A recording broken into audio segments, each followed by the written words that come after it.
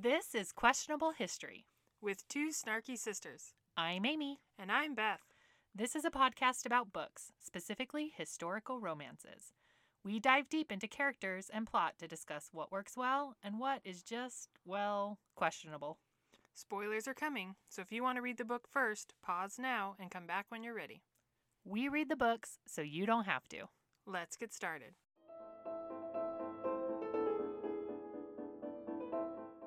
Today we're going to talk about Wilde in Love, Book 1 in the Wilds of Lindo Castle by Eloisa James. It was published in October of 2017. It has a ratings on Goodreads of 3.81 out of 5 stars with over 7,200 ratings. Okay, the synopsis of this book is from the Amazon Kindle. Lord Alaric Wilde, son of the Duke of Lindo, is the most celebrated man in England, revered for his dangerous adventures and rakish good looks. Arriving home from years abroad, he has no idea of his own celebrity until his boat is met by mobs of screaming ladies. Alaric escapes to his father's castle, but just as he grasps that he's not only famous but notorious, he encounters the very private, very witty Miss Willa Finch. Willa presents the facade of a serene young lady to the world. Her love of books and bawdy jokes is purely for the delight of her intimate friends. She wants nothing to do with the man whose private life is splashed over every newspaper. Alaric has never met a woman he wanted for his own until he meets Willa. He's never lost a battle. But a spirited woman like Willa isn't going to make it easy. I think one of my favorite things about this book is how she took a situation that I'm not personally familiar with, but the idea of the fanatic, the fan, hero worship of someone popular, but set in a historical setting. I don't know, that it was cool to me. This idea, I mean, he was almost like a pop star because there were prints of him, so like posters all over people's walls. And I think she did it intentionally, like a tongue-in-cheek, like a Justin Bieber vibe to me type of obsession. Like some of these women were seriously obsessed. They talk about them wanting mementos from his childhood home. And so to me, it was like that, okay, we're in Georgian England, but this is pretty much, the Beatles kind of fanfare. Like people were obsessed with him. And I thought that was really cool. I thought it was a lot of fun too. It took me a minute to realize quite the extent that his fame was supposed to be. And I totally bought people trying to take trinkets of flowers or bricks from the house, that sort of thing. Wait, though. How did they even get bricks from the house? How poorly constructed is this house? Right? He got it on a budget. I have no idea. But what was funny to me about that really made me stop, and I made a note that said, really? Fangirling with posters on the walls? It was that one aspect. They keep talking about hanging on the walls. And at some point they reference, tucking this print inside a Bible or some other book under the pillow. Like, I totally would buy that. It was something about the walls. I just kept thinking, how? Tape wasn't really a thing. There was some glues and plasters and like nails and stuff. And so I just keep imagining all these holes in the wall. And because they talk about these fancy houses with like wood paneling and silk on the walls and whatever. Yeah. And it just made me chuckle to imagine, like, seriously? So I found that hard to believe. And then I swear the size and scale of these prints kept changing because there's a plot point at some point where fans of this Lord Wilde is what he's referred to, because that's not officially his name, but it's almost like a fake name, a stage name of sorts, even though he's not a performer on the stage. But someone writes a play about him, and it's called Wilde in Love, or Lord Wilde in Love, or something, right? And so in that play, he's called Lord Wilde the whole time. Anyway, the big fans of it have all bought these little silver lockets to represent how much they love him or whatever. And they talk about cutting out his face and putting it in a locket, right? From one of these posters. What do they call them? They don't call them posters. Prints. The prints. Yeah. I keep imagining a poster or a larger thing on the wall, and it's totally confusing me. Do they all have little small ones? Because how big is this locket if you can cut out the oval of his face and fit it in a locket and yet also hang it on the wall? There was something like that where I was just a little bit confused, and it felt like there was no consistency in that. I thought prints were a little bit smaller, like 5x7 little booklet things that they used to, I guess is what I imagine, that they were because they reference sometimes in other books, they reference Prince being in, like, Prince weren't new to this book. I'd read it in other books, like, that would be, in shop windows. And the idea was, they almost reminded me of, like, political cartoons, and they're not always political, but, at the time it's an exaggerated picture of whatever person they're trying to represent. So I always imagine them kind of smaller, like more of a booklet thing. But that would take a lot to paper a wall. So I'm not sure. They're not really clear on what the size of them is. And then also they do reference that the prince don't always look super much like him, right? Yeah. They're kind of vaguely like him at times. But when his ship lands and he gets off the boat, he just borrows the captain's hat, and somehow that's incognito enough to slip past everyone and no one recognizes him on the dock. So again, it's just kind of funny, like this hero worship of him, and yet they seem to not actually know what he looks like practically. They don't, because he became famous while he was away. So That's the people true. knew him as an author. He'd been writing these not stories, sorry. So he was writing books about his actual experiences. So they were like nonfiction accounts. Yeah, they were nonfiction accounts. He wrote them just to, maybe others want to know what it's like in Africa or this other country I visited. Really what made him the household name and gave him the Fanatics was the play, because it was a fictionalized version. And it wasn't, it wasn't true. It hadn't actually happened. He realizes all this when he gets home. That's where people became fanatic about it. I honestly believe that most of the women who were obsessed with him never read his books. Everything they're taking from the play. And then I think that where the prince come from is they're like, oh, this person is now popular from this play. He also wrote these books. Let's make pictures or portraits, cartoonish type drawings of what he looks like. So I could believe that at the time, because there wasn't photographs, it's not like people could reference him. They knew him by name, but I could see how in a cartoonish type drawing, you wouldn't be able to tell someone if, like, the hat's low, even though they knew he was coming on the boat, though. So you think they would have been looking for him. Yeah, so, like, how many... I mean, he's a son of a duke, right? Yeah. So, granted, he could have lived rough and tumble in his travels, but, like, how many young men walking off that would have any bearing or clothing or anything that might... might make you think he's probably a duke's son, Yeah. Well, they do give the impression that these fans are kind of dum-dums. So they just don't pay attention to details. They do. So yeah, you do have to kind of take it, you have to be able to step out of the realistic part of it. I do think there's some fantasy to the book of her thinking, what would it be like to have been someone that people hero worshipped back in the day? And so I think she is taking some license in saying, oh, we put posters of movie stars and pop stars on our wall. They do these things called prints back in the day. Wouldn't it be funny? Like, that's why I'm saying I think it really is tongue-in-cheek. I think even the author is like, let's suspend reality for a minute and imagine a world where there's someone this popular and these things called prints exist. Wouldn't it be funny if girls back then put them up on the wall like we did with posters when we were younger? So there was a line that really made me chuckle. Basically, when Alaric comes into the family home, they're having a party, a house party, essentially, because his older brother, North, is engaged to be married. So they're having like a betrothal ball and party and whatnot. So a lot of the women are sitting around having their tea when Alaric enters the room. And as he comes in, a lot of the young women, like, excitedly turn to see him and spill their tea, it says. And it says, Willa could hardly blame them. Lord Wilde's image smoldered from bedchamber walls all over the country. And I just burst out laughing because it made me think of that Disney movie Tangled, where the main character practices a smolder. And so I chuckled a few times in this book imagining this Alaric guy doing some form of a smolder. Yeah. I'm imagining, like, Justin Bieber hair. Something, right? Because forehead. Especially, like you said, they're not actual photographs. They're somebody's interpretation with artistic license. Right? Yeah, I really liked Willa, character after my own heart, with a lot of her snarky comments.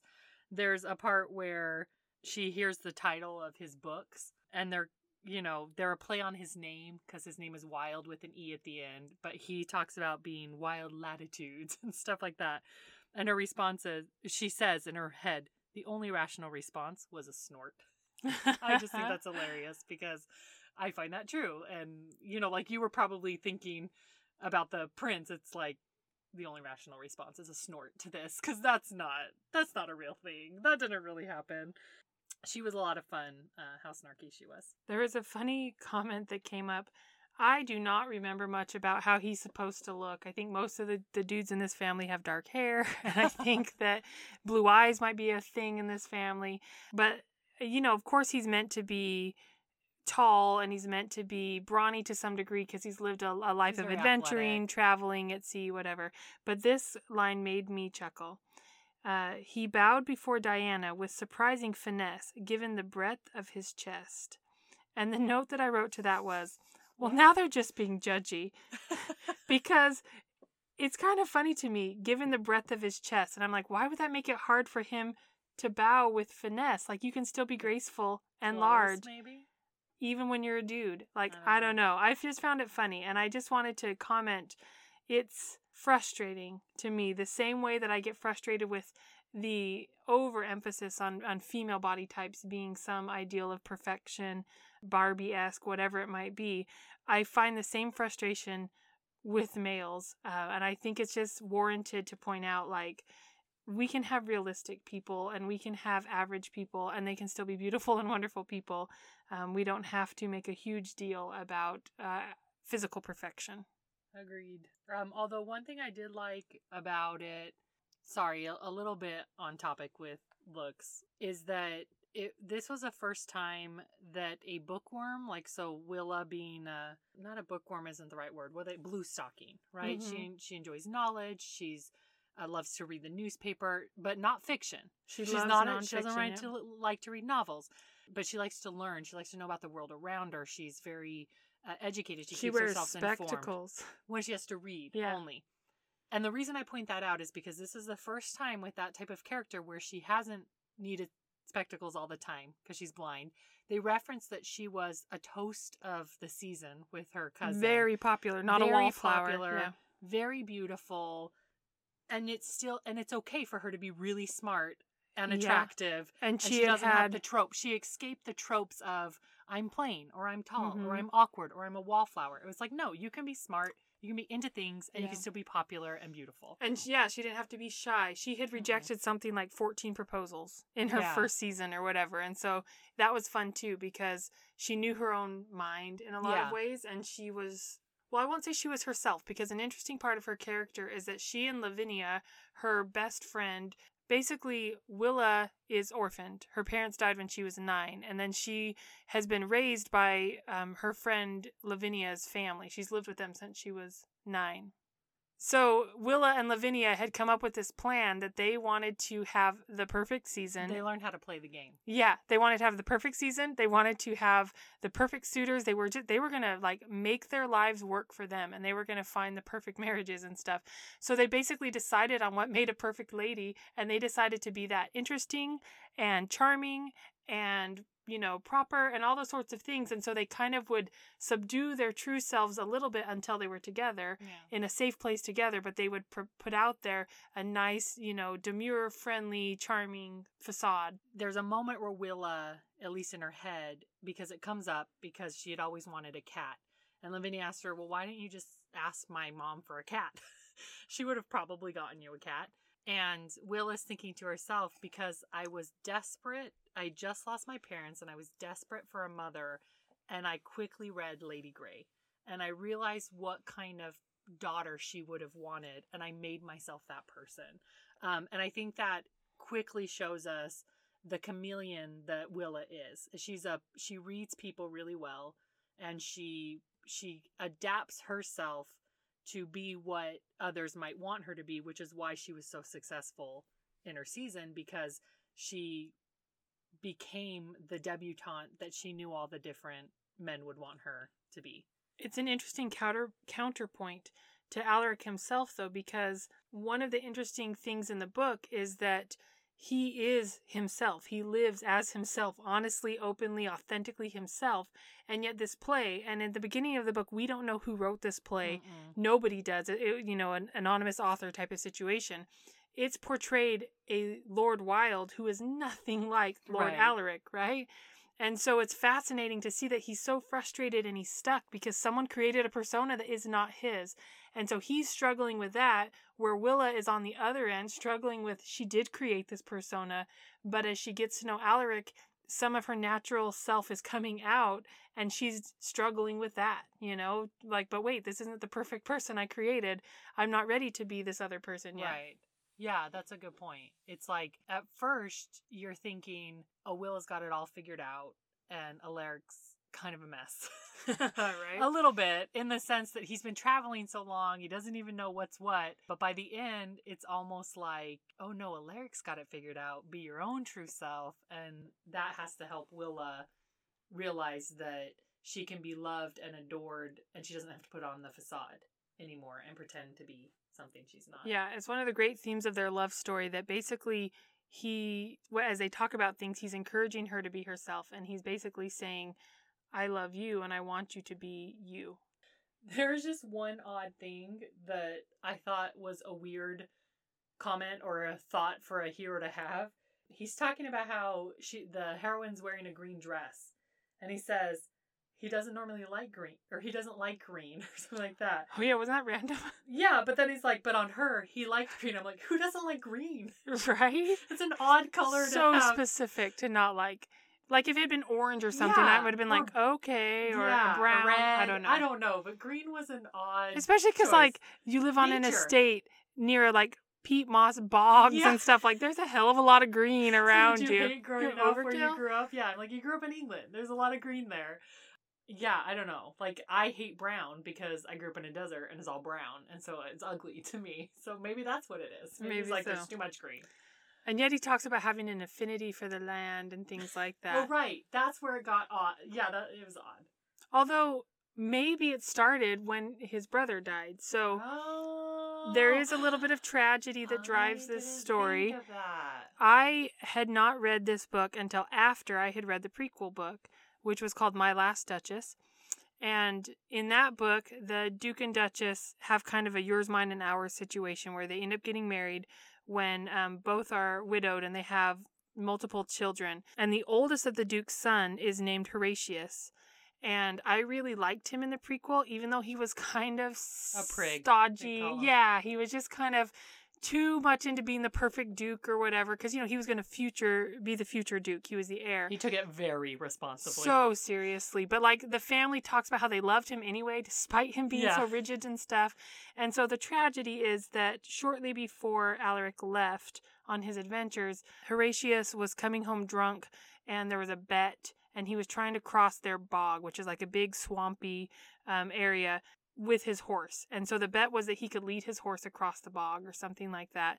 And unfortunately, his horse got stuck, and in his drunken state, he tried to save the horse, and he ended up drowning. He got swept away, and they never found his body. And so I found that really hard to take, getting used to this book, getting started, because his was the story I most wanted to read, and I assumed it would come up eventually. And so then to find out that he had died young and unexpectedly was really hard for me, and I was mad about it. But then I realized that it's kind of real life, especially back in the time period of this book. I want to say it's like 1778, something like that. It's life and death was, I think, a lot closer for everybody. Things like birth and death were much more home events. They usually happened at home. And so I had to let myself kind of immerse more in the history of it and realize that, yeah, tragic, sad things do happen. And even though we want to escape into, these romances and whatnot, at the same time, you sometimes need to let these people be human. And so I eventually came to terms with it, especially because Alaric did a lot of reflection and thinking about his brother and thinking about how he had stayed away for 5 years because, here's a quote, he says, "It was easier to board another ship than to come home and imagine Horatius losing his life in the bog." And so, it just really struck me that in part of his wanderlust, if you will, and wandering around the earth, and he's curious, he wants to learn more things, but he also had faced a tragedy, and that was his coping. So I want to get back to Horatius' death because I have some questions about that. But I did wonder the difference. So originally, that My Last Duchess was written actually after the 4 first books in the series had been completed. and released. So I read it after I had already been introduced to these characters. And so I had heard about Horatius, but in passing. He had been, who they referenced. Sorry, I had read the second, third, and fourth book. I actually hadn't ever read the first book. This was my first time reading it. But yeah, he's mentioned in all the books. So it's always been poignant to me that he was such a big part of the family, and he is remembered, and they still talk about him and mourn him even years later. And one of my favorite reminiscent stories that Alaric thinks about is that his favorite Christmas, and how he talks about this big brother, and they built him this igloo, and he made rooms for each of his brother and tunnels and stuff. And I'm just like, what an amazing guy. Like, you really feel their loss because they do a good job describing him. And I wondered, when you mentioned it, and you mentioned how I remember why I never wanted to read the rest of the series, because they killed off Horatius.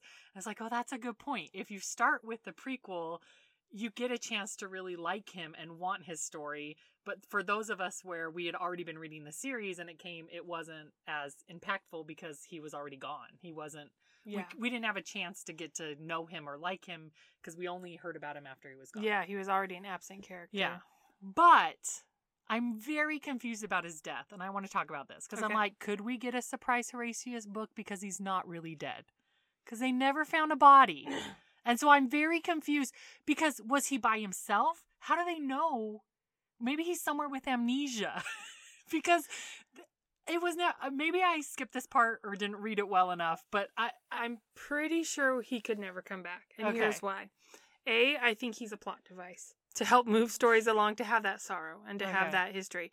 But the way they describe it is his horse was there, and there's this almost like an unseen river running beneath the bog, and it's most closest to the surface in certain areas. Okay. And so what they believe happened is he got sucked into that, and then it goes, I don't know how bogs work, so this is purely from reading this novel. I was imagining bogs were like quicksand. So you like slowly suffocate to death or something. Is that not as I understand? There's both from the way, and again, purely from how they describe it in the book. There's those areas because they talk about don't thrash, right? Like sit and wait or whatever. But then because I was like, seriously, no one could go save him. He's slowly they saved his horse. And so that's why they keep talking about him being drunk. So like in a logical place, he would have known to go get help. And they could have rescued the horse later or whatever, right? Okay. But the way they talk about it is that this river thing kind of almost disappears underneath the earth somewhere. Okay. And so they don't even properly know where it goes or comes out. And so the implication is that it was almost like being lost in an underwater cave. So his body is theoretically there somewhere. And at this point, they kind of allude to the idea that's probably decomposed and what? Because they talk about burying an empty coffin. Because how long had it been since 5 years. He died? 5 years. Okay. A little bit unclear, but they talk about Alaric being present for the funeral, kind of. I'm pretty sure he was present. And then, it was either right after Alaric left or right before Alaric left. And then he was gone for 5 years. Okay. All right, that explains it. I don't think he'll then. come back. I imagine a very slow sinking scenario, and I'm literally thinking, no one was there to watch the bet to make sure he earned the money? Like, how could no one pull him out of this bog in time to save it? Like, I imagine a comical scene where it's like, help me, as he's like slowly it's kind of confusing. But if it's a fast thing, that makes more sense. If he would have just like disappeared and... So there's a dramatic scene at the end where Willa is in danger, and she has been lost on the bog. She's actually forced out there by the villain of the piece. We'll get there eventually. But essentially, when Willa is out there lost on the bog, she's stuck in a very tenuous position where she's essentially floating by the grace of a cork like bustle she wears on her bottom, right? To like give her more of a butt. And the danger, as Alaric describes it in the moment, is that they have to be so careful because if she dips into the water enough, she'll just disappear. The current will suck her under and she'll be gone. Okay. And so, especially with the weight of her skirts, if you imagine those types of things. And so that's why I'm imagining that probably it happened very quickly for Horatius. That he hit a deep... And the pools, apparently you can't see them because weeds will like float over the top, so it all kind of looks similar. Yeah, I looked up what peat moss looks like, and it's very dense covering, it looks like, so it probably would look like it's just growing on ground, but then you step on it and it's water. And and then like the butler at one point tells Willa about the bog, and he talks about the darker green are more likely to be more wet and the lighter green are more likely to be sturdy, and so there's all these mechanics of the ecosystem that I don't quite understand. Okay. All right, so I shouldn't expect a surprise Horatius book. All right, but maybe if Eloisa James is listening, then she'll be like, maybe he washed up on a shore, amnesia for 10 years. Amnesia, right? I thought there was a lot of fun, witty banter between the characters all across the board. So like Willa with Lavinia, Alaric and North, some of their banter was fun. I loved Lady Nose and like the aunt. And how she floated around between the groups. It's one of the great setups of the book, I think, is that it's a dynamic family environment. So the Duke and Duchess, by this point in the book, so Alaric's parents, they have, let me do some quick mental math. At the end of the prequel, they had 9 children, plus she was pregnant with what would be their 10th. So that includes Horatius. At the point of this book, they have now had 2 more children. So that would be 12 children, but Horatius has passed away. So there would be 11 surviving children out of their whole group of kids. So it's a large family. We don't get to meet everybody in the family, but we get to meet a good number. And for this main group, we get to see a lot of Willa and Lavinia. We get to see Roland, who is North. His nickname is North. The older brother, Alaric. And then there's Parth. He's like adopted son. Yeah, I forgot about him. He's fun too. Lots of back and forth. I like that even though we don't get to meet every family member, they're referenced. Yes. And so that's fun to see. I always like it when there's big families and they're a loving family. They like it lends itself to the hustle bustle. Like Leonidas is one of the other younger brothers, and at some point he comes home from Eton or something like that. And so there's just fun little in and out type of things. And I love how they poke at each other. There's a scene in the nursery where his sister, I won't say her warrior name because I don't know how to pronounce it, but Betsy is drawing a print. Oh, yeah. So she's perpetuating the problem that he's trying to stop. And that is such a younger sibling poke at an older sibling of like, I'm going to take advantage of this. Leonidas and his younger brothers are sticking the photos up along the wall, and the description of the 6-year-old's print where it's a stick figure, right? Is so endearing. Yeah, like Parth, there's a scene where they go into town and they encounter like a tinker or whatever they call the man that has the wagon with all the random goods and stuff. And it's cute because Parth buys all of the prints. And at first I'm like, oh, it's like out of love for his brother, right? So that they're off the market because he knows his brother hates him. But instead he just gives them to the nursery. Yeah. So all the younger brothers and sisters get to cut them up into pieces to make confetti or plaster them on the walls or whatever they want to do with them. They're putting them all over the castle. Yeah, it's hilarious. Having been a younger sibling, it's exactly what you would do to poke fun at your older sibling. You know it makes them cringe. You know it makes them miserable, but you gotta do it. Because you know he's nothing special. He's just your dorky older brother. So yeah, the side characters were great in this. And it gets you excited about reading the other books in the series because you can tell where some of the romances are going and you're like, ooh, I like those characters. I want to read about their stories. And it kind of gets you excited for the younger siblings because I know Betsy has a book in the series, and so it's Although fun. I did chuckle, though, because, like I said, 11 living siblings. I'm like, is this going to be an 11-book series? Probably not. I can't imagine. I would think she'd have to start blending a bit. Yeah. And overlapping stories and having joint stories or something. Yeah. Because even I'm just thinking of some of her other series. The longest one, was it 6 books? And then she did, like, an extension of that series, but started technically a new series with like kids of those people. So I just imagine someday her listening to this random podcast and being like, challenge accepted. Exactly. Each one of them is getting a book. Okay, slight frustrating thing that didn't match prequel to book though. I do have to call this out. At the end of the prequel, in the epilogue, it talks about the Duchess expecting their first child together. And they say if it's a boy, we'll name it Eric. And if it's a girl, we'll name it Artemisia, right? Yeah. And then in this book, it says that they had 3 children together. Spartacus, Eric, and Artemisia or something. And I was like, WTF? Because the order's wrong. You know what she did? In the prequel, she forgot she had art. Because remember, this book was written before the prequel. She forgot. She had. Are you sure they did reference that Spartacus was theirs? Spartacus is theirs definitely in this book. Okay. But in the prequel, their first child born together, they don't say what it is because the baby hasn't been born. And there they wasn't talk a about the names. Spartacus in the nursery already reference. It's their first one together. So I think that's probably maybe when she wrote the prequel, she had forgotten that she had already named Spartacus Eric. Right. Like she remembered the Eric, but she must have forgotten that she had already given them a child Spartacus. Because they do end up having the Arta, the girl, right? Yeah, but I thought they named their newest baby born in this book Artemisia. Me too. But I swear they talked about at the beginning having 3 children together in this already. book. Yeah, I'm going to go look it up. Okay. So I'll mention a couple things while you're looking that up. I love the juxtaposition of Alaric not wanting the hero worship and people so obsessed with him. And then he kind of ends up becoming obsessed with Willa because she is not a fanatic of his. She hasn't read any of his books.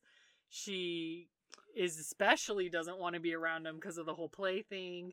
At first she thinks he's a player, like he likes all the attention, till she gets to know him. And so I just love that how he becomes Willa's #1 fan or fanatic about her hero worship when it's something he's trying to avoid and he doesn't want the women to worship him. The strangest thing though, because so there was a minor conflict in this book where Willa keeps accusing him of making up his stories. And he's like, no, everything I wrote is 100% true.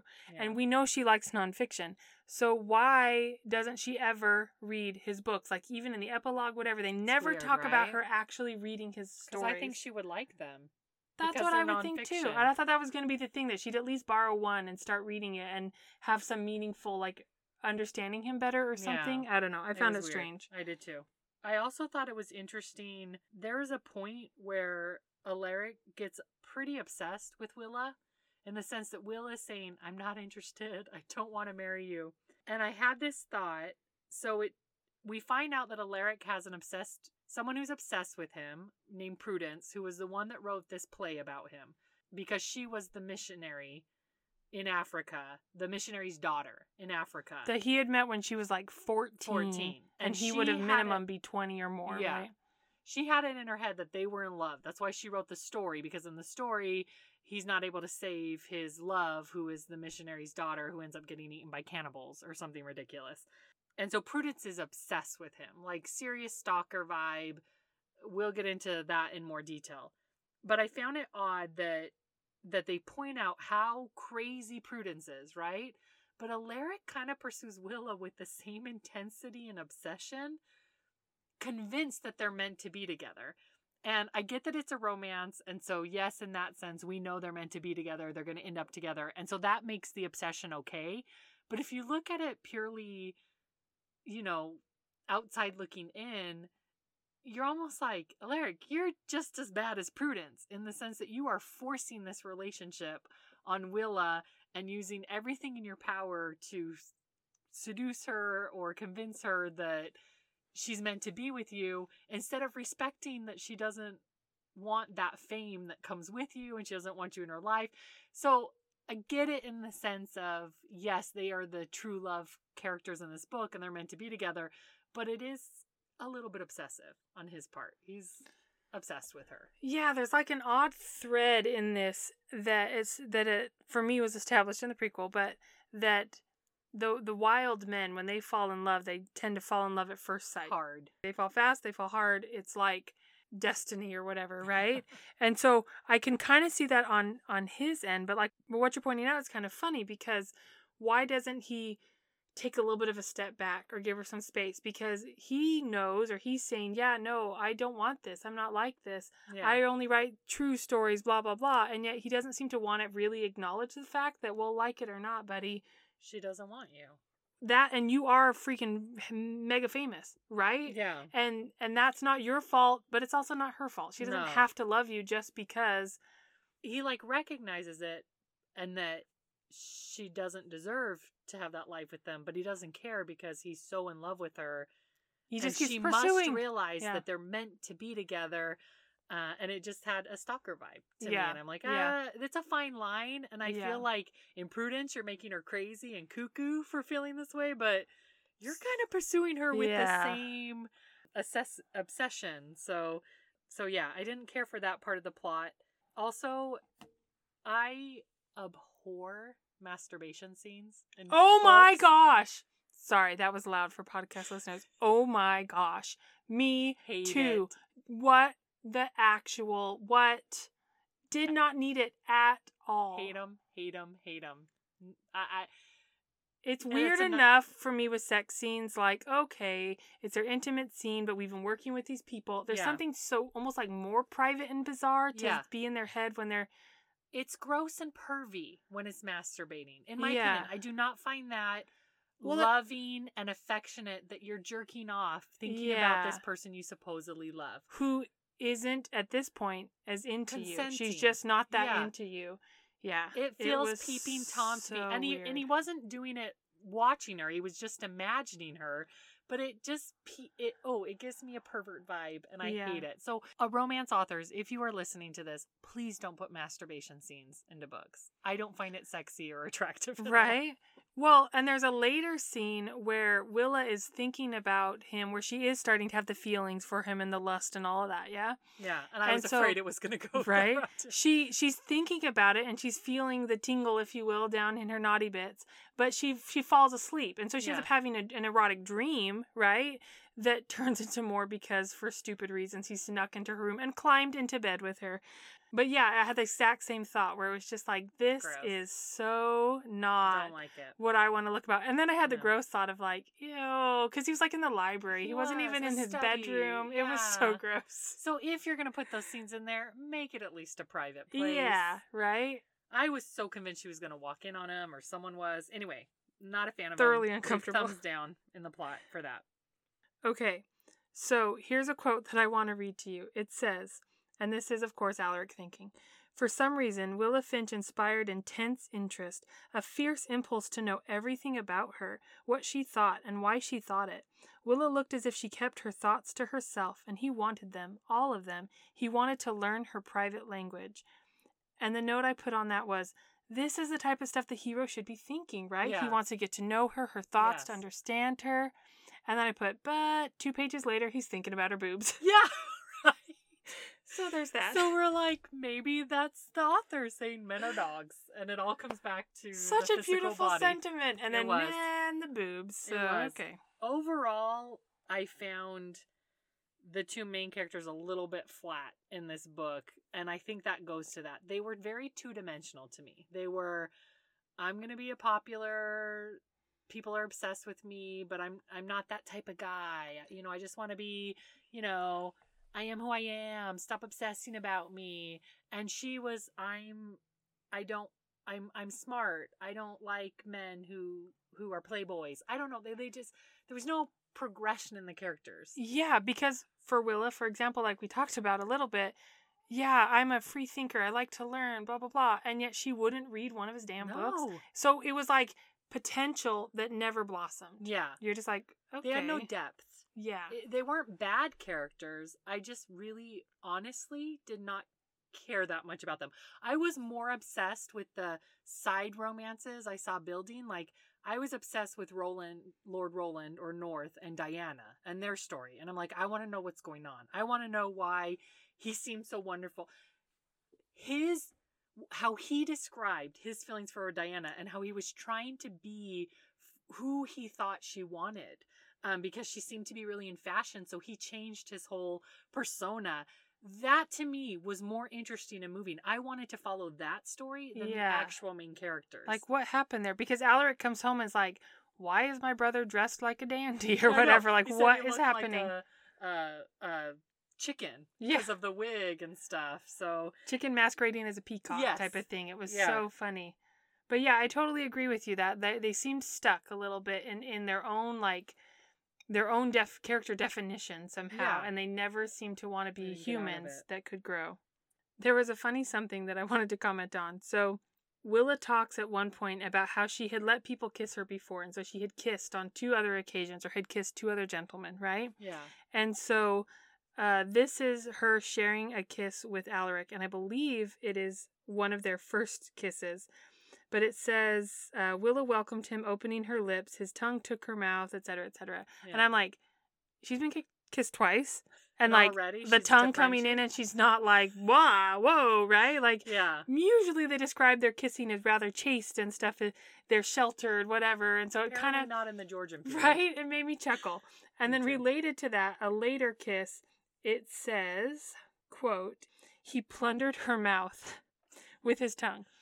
And that phrase makes me laugh out loud every damn time. Because I'm like, come on. Stop saying it. I've read it in so many authors, so many romances, plundering her mouth. It makes it sound like they're attacking. Like, to me, that doesn't seem like a give and take.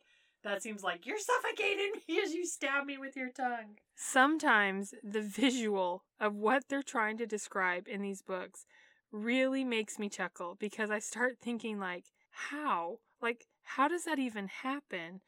Anyway, I find it funny. I think how, and I'm thinking, wait, if you're an author and you're describing something, are you just visualizing it, or do you ever imagine acting it out and then saying, does it work the way I described it? Does that feel good or natural? Like a pirate. I just keep imagining some form of like in and out or something. I don't know. It cracks me up. Yeah. It's like sometimes you need to check your synonyms and your adjectives and make sure it is the right feeling you're going for, because I don't know if I'd want my mouth to be plundered. Right? I don't know if I'd enjoy that. I had some trouble with this book sometimes understanding exactly how Alaric feels about her. Because of that whole Wilde thing where they apparently fall in love, first sight, all-consuming. Okay, he loves her, right? But then there's this scene where... But he doesn't really reference love. He doesn't. There's a scene where she asks him to his face, are you in love with me, Alaric? Because in my experience, which, as you note, has been pleasingly full, such poems declare love. They're talking about some sort of love poem, obviously, right? And he doesn't say, of course I love you, or anything like that. Do you make fun of all your suitors this way? I do not, she grinned, or whatever, right? And I'm just kind of like, wait, I thought he did love her. But like, no, he's obsessed with her. Right. And like, when does love actually come into it? I can't remember the very end. I think eventually they probably do actually say the L word, right? Yeah, but it struck me as odd, especially because North, for example, I feel like he talks about being in love with Diana or whatever. It just felt strange. It felt like this bizarre obsession. It was obsession and lust, and it does end up becoming love, but I guess at least he's honest. He's not putting love label on it up front, but he wants to marry her, but he's not saying it's because of love. It was weird. So earlier in the book, he had a moment where the phrase was, spend his life with? He's pondering spending his life with her. Spend his life with? The phrase dropped into his head with no warning. And I'm like, but you thought you were obsessed with her. Like, what is going on? How do you feel? Like, what are your feelings? Yeah. Very confusing. Yeah. That's what I said. Again, to me, it goes back to the characters being kind of two-dimensional, kind of flat. Not a lot of depth in their feeling. It just all seems to be about the physical attraction and the lust, and they think the other is interesting, and they think the other person is extraordinary. But again, how long have they, known each other? 2 weeks at this point as well? And so it's harder to buy into sometimes when they're so quickly, you're the one for me, only for me, I don't want anyone else. It feels very obsessy. And how is that different from Prudence being obsessed with him? I guess because it's reciprocal, so that makes it non-obsession because she reciprocates his feelings. I don't know. Well, and they keep bonding over like shared tragedy, sort of. So his loss of his older brother, her loss of her parents, their sadness and stuff. They have this interesting conversation. After she gets stuck in the bog and he has to rescue her, they make it to the safety of like the peat cutter's hut. And of course they make love because, come on, it's a romance. But they're talking. And they're talking about the loss and her being orphaned. And he says, do you ever cry? And she says, extremely rarely. Why not? When my parents died, I realized that if I were to begin crying, I might never stop. So I decided not to begin. And my comment on this one was, well, that doesn't seem very healthy. No. Like, I don't think either of you know how to process emotions properly or like talk about emotions or like work through grief. Yeah. I don't know. It just struck me as maybe they're just kind of emotionally stunted a little bit. Maybe so. It's weird. Yeah, it was weird. I like I said, I wasn't really invested in their relationship. I kept reading because I was interested in the story and wanted to see how it ended, but I honestly was over both of them probably about halfway through the book. Yeah. I would have rather been reading about North and Diana or Parth and Lavinia at that point. I kept reading for those little blurps of them as like a side story reference. I will say one thing that I thought was refreshing about this plot is it wasn't a ruin moment, but it was hilarious to me how the heroine had to step in and save the hero with a fake betrothal. Yes, that was fun. That was funny because to save him from his obsessed Prudence, who followed him from Africa because she's so obsessed with him. She like left her home 3 years ago, traveled by herself to England, wrote this crazy play, is making bank on it, but at the same time, like, she's crazy, tracks him down, shows up unexpected, like, she is legit they're ordained crazy. by God to be together. Yeah. She's a Puritan. And so it was funny that to save himself, he says he's engaged to Willa, and Willa goes along with it to protect him. So I thought that was funny. You know what was else interesting? We talked about how Willa is kind of like has a facade. And so at some point, Alaric decides that's not really her. And so he stops calling her Willa and he wants to call her a private name that really represents her. So he decides that he'll call her Evie, which is a nickname from her middle name. But it again struck me as kind of funny, as kind of being like... She has two personalities. Yeah, all of a sudden then halfway through the book... I don't want Willa. I want your split personality, Evie. I don't want Willa. I want Evie. I want Evie to love me because that's the real you and whatever. Yeah. And it was just bizarre. It was just a little bit bizarre. Because Willa was probably a combination of them both. But she bought into it, so I'm like, okay, sure, if the main character wants to go along with this. I also really enjoyed the world, like you were saying, Eloisa James created this world. And in this world, the Wildes reminded me of like the Kennedys. Because North references that it's not just Alaric's popularity that has made them live under microscopes. That they've always been, and this came up in the prequel as well, because it's why his Duchess was hesitant to marry him, is they live under microscopes. They are very, he's related to the king, a distant cousin or something like that. And so they are followed, and people do prints of them long before Alaric got popular. This family, the society, the Ton, has been obsessed with them. And I thought that was fascinating to have a series follow kind of like our American royalty, who I thought of was the Kennedys, that family. But similarly, everyone's obsessed with their kids will be in prints. Their wedding will be in prints. Yeah. Because people just want to know what's going on in their lives. And it was fascinating to see that portrayed and lived out in a Georgian era. Because it's very relatable to the times we live in now. Yeah, it was interesting because in the prequel, the Duke had been married and then widowed, and then married again and actually divorced because that wife had left him. And then the third Duchess was his last Duchess, hence the title. And it was interesting because one of her hesitancies, as you said, was because of that notoriety. So they've been notorious since Alaric would have been, I think he was like 12 or something in the prequel, something like that. Do you know what I mean? Even before, probably even since he was married to a second Duchess. Probably. She was pretty scandalous. So most of his life, there'd been some form of notoriety, but you get the impression that they tried to keep the kids on the estate and kind of in their own little world.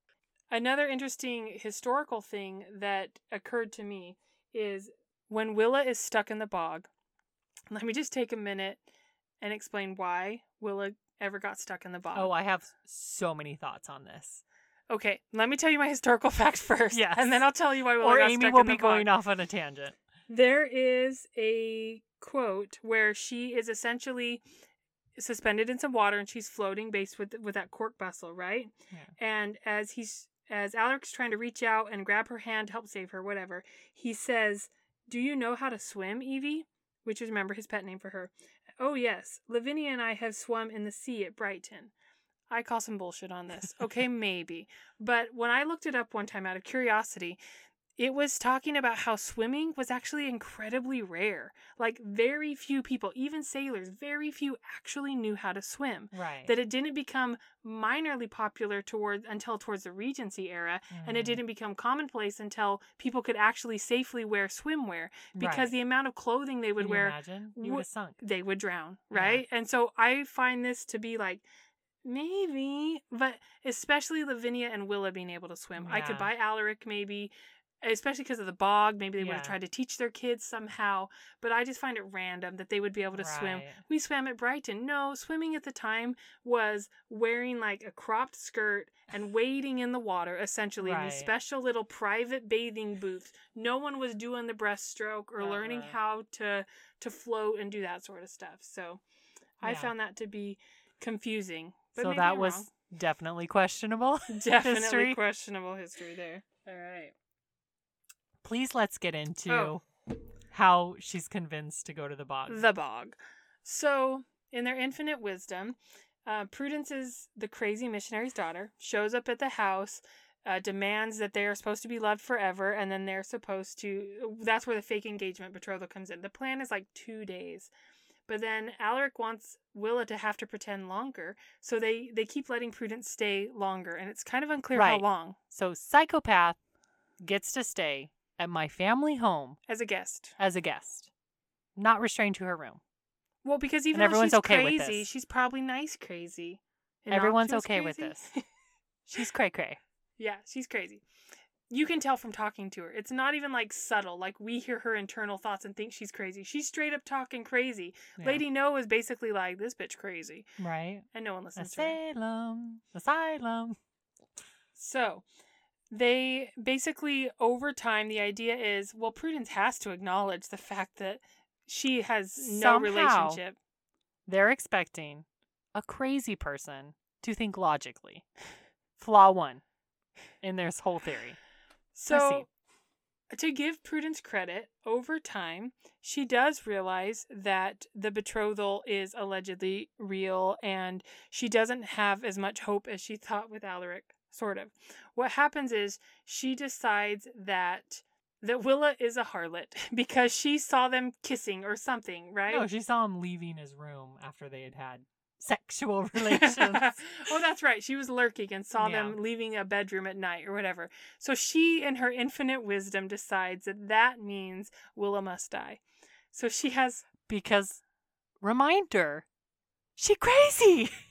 So her brilliant plan is that she's going to kill Willa. And so she lures... No. Because it's very... She's very... clear in the distinction that she can't kill because that's murder, because she's a Puritan. Oh, right. If God finds her pure, she will survive the bog. If God finds her to be a sinner, she will fall and die. So she basically, Willa's out walking her skunk, Sweet Pea, in the rose garden, and Prudence manages to lure her out into the bog. And at some point, she has a gun. I don't remember which order happens. So let Amy take over in this scene, because this isn't just Regency romances. This is any fictional version of you have 2 options. The villain is holding you with another weapon, and your choices are they kill you right then, or they take you somewhere else to kill you. Because at this point, Willa doesn't know about, I'm going to let God decide if you live or die in the bog. I'm thinking, you let her take you to that bog, you dead. So let's see. I've got a pistol or I've got slow death in bog. Now, at the time, I didn't know it was water bog and I didn't know there was a chance she could escape. So that's on me. But I'm thinking, I would rather take my chance with the pistol than going farther away from the house, and there is less likely a chance that someone can save me. No, I'm going to be in Willa's defense here, okay? Because Prudence told Willa to her face that she had to learn to fire a pistol early, and she can shoot an eyeball off a crocodile or some such. Okay. And she never misses or something. But it's a pistol in 1778. One this shot. This isn't a semi-automatic. And no, the funny thing is she goes, I've got other balls in my powder here in my pocket. I don't care. The amount of time it would take you to actually reload that gun, I'd be zigging and zagging back to that house. Like, I just don't... I don't buy it any time where the villain is like, I'm going to shoot you unless you come with me, and then I'm going to kill you anyways. I'd be like, then put the bullet in my head so it's a quick, easy death. Don't leave me to like, at the time I imagined she was slowly going to suffocate in a bog. And so that's why I thought the bullet was another option. But she had plenty, I mean, like you said, throw the skunk at her. Okay, so I'll buy that she's like, okay, I'll go with you. So proceed, but then I want to interrupt again when they're actually in the bog.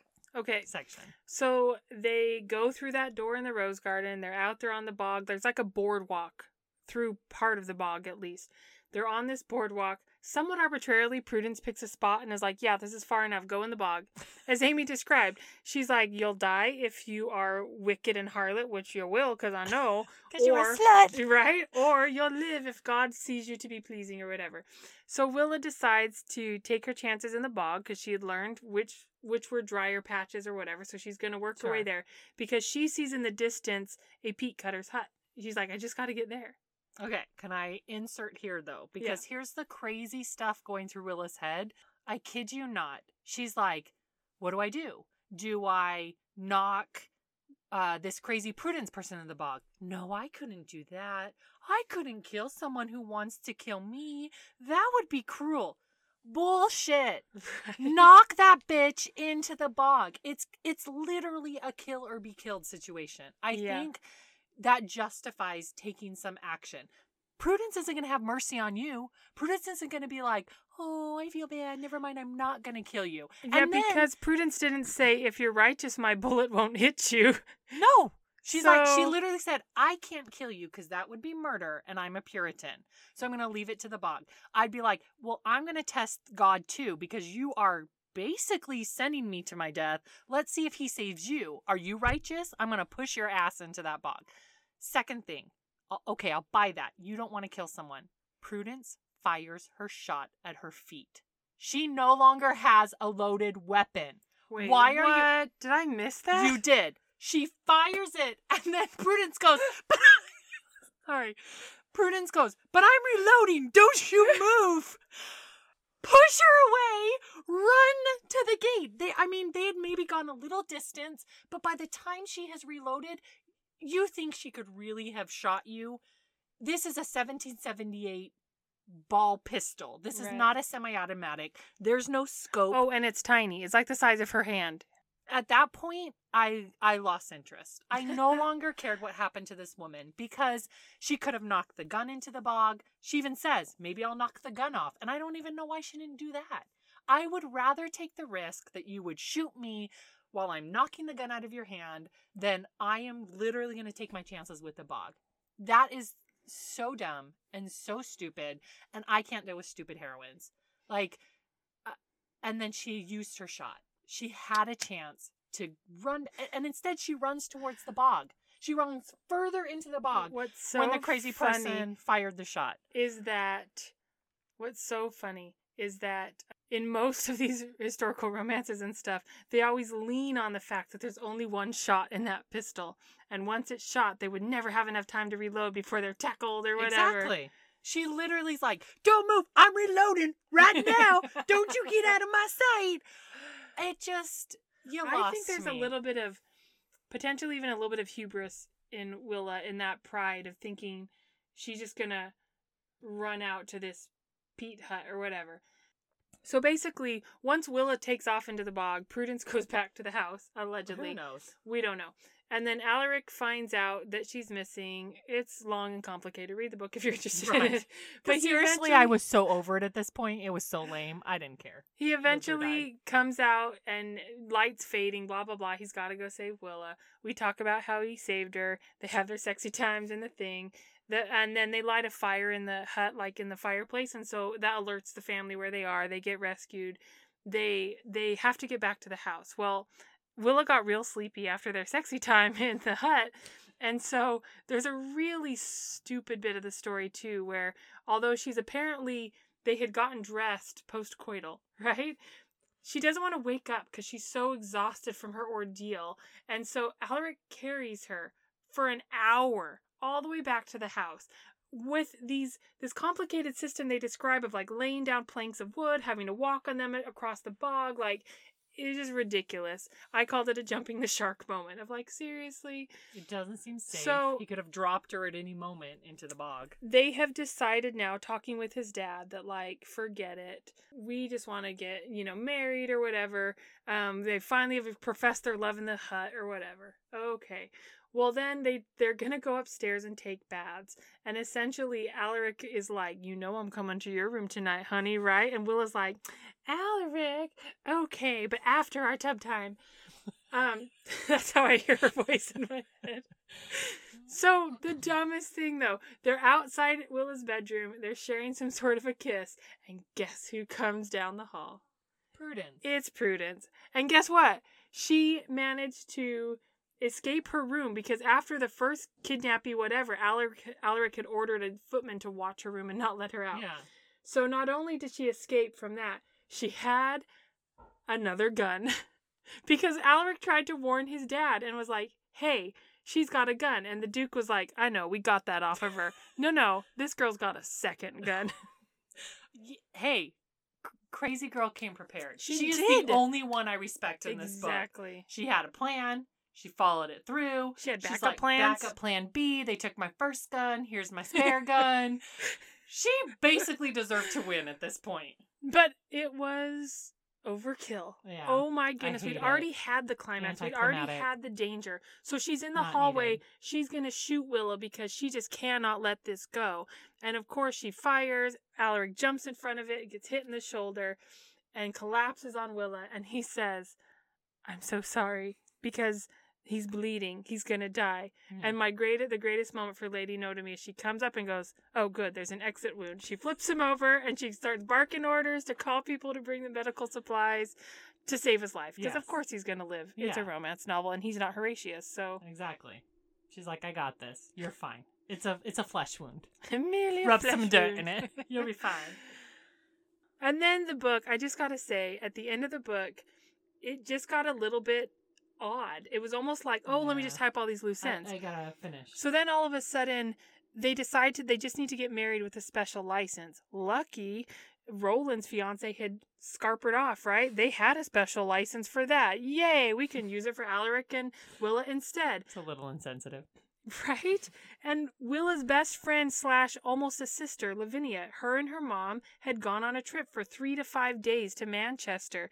And so they've already been gone at least a day and a half, 2 days by the time Alaric's like strong enough to get up out of bed to get married or whatever, right?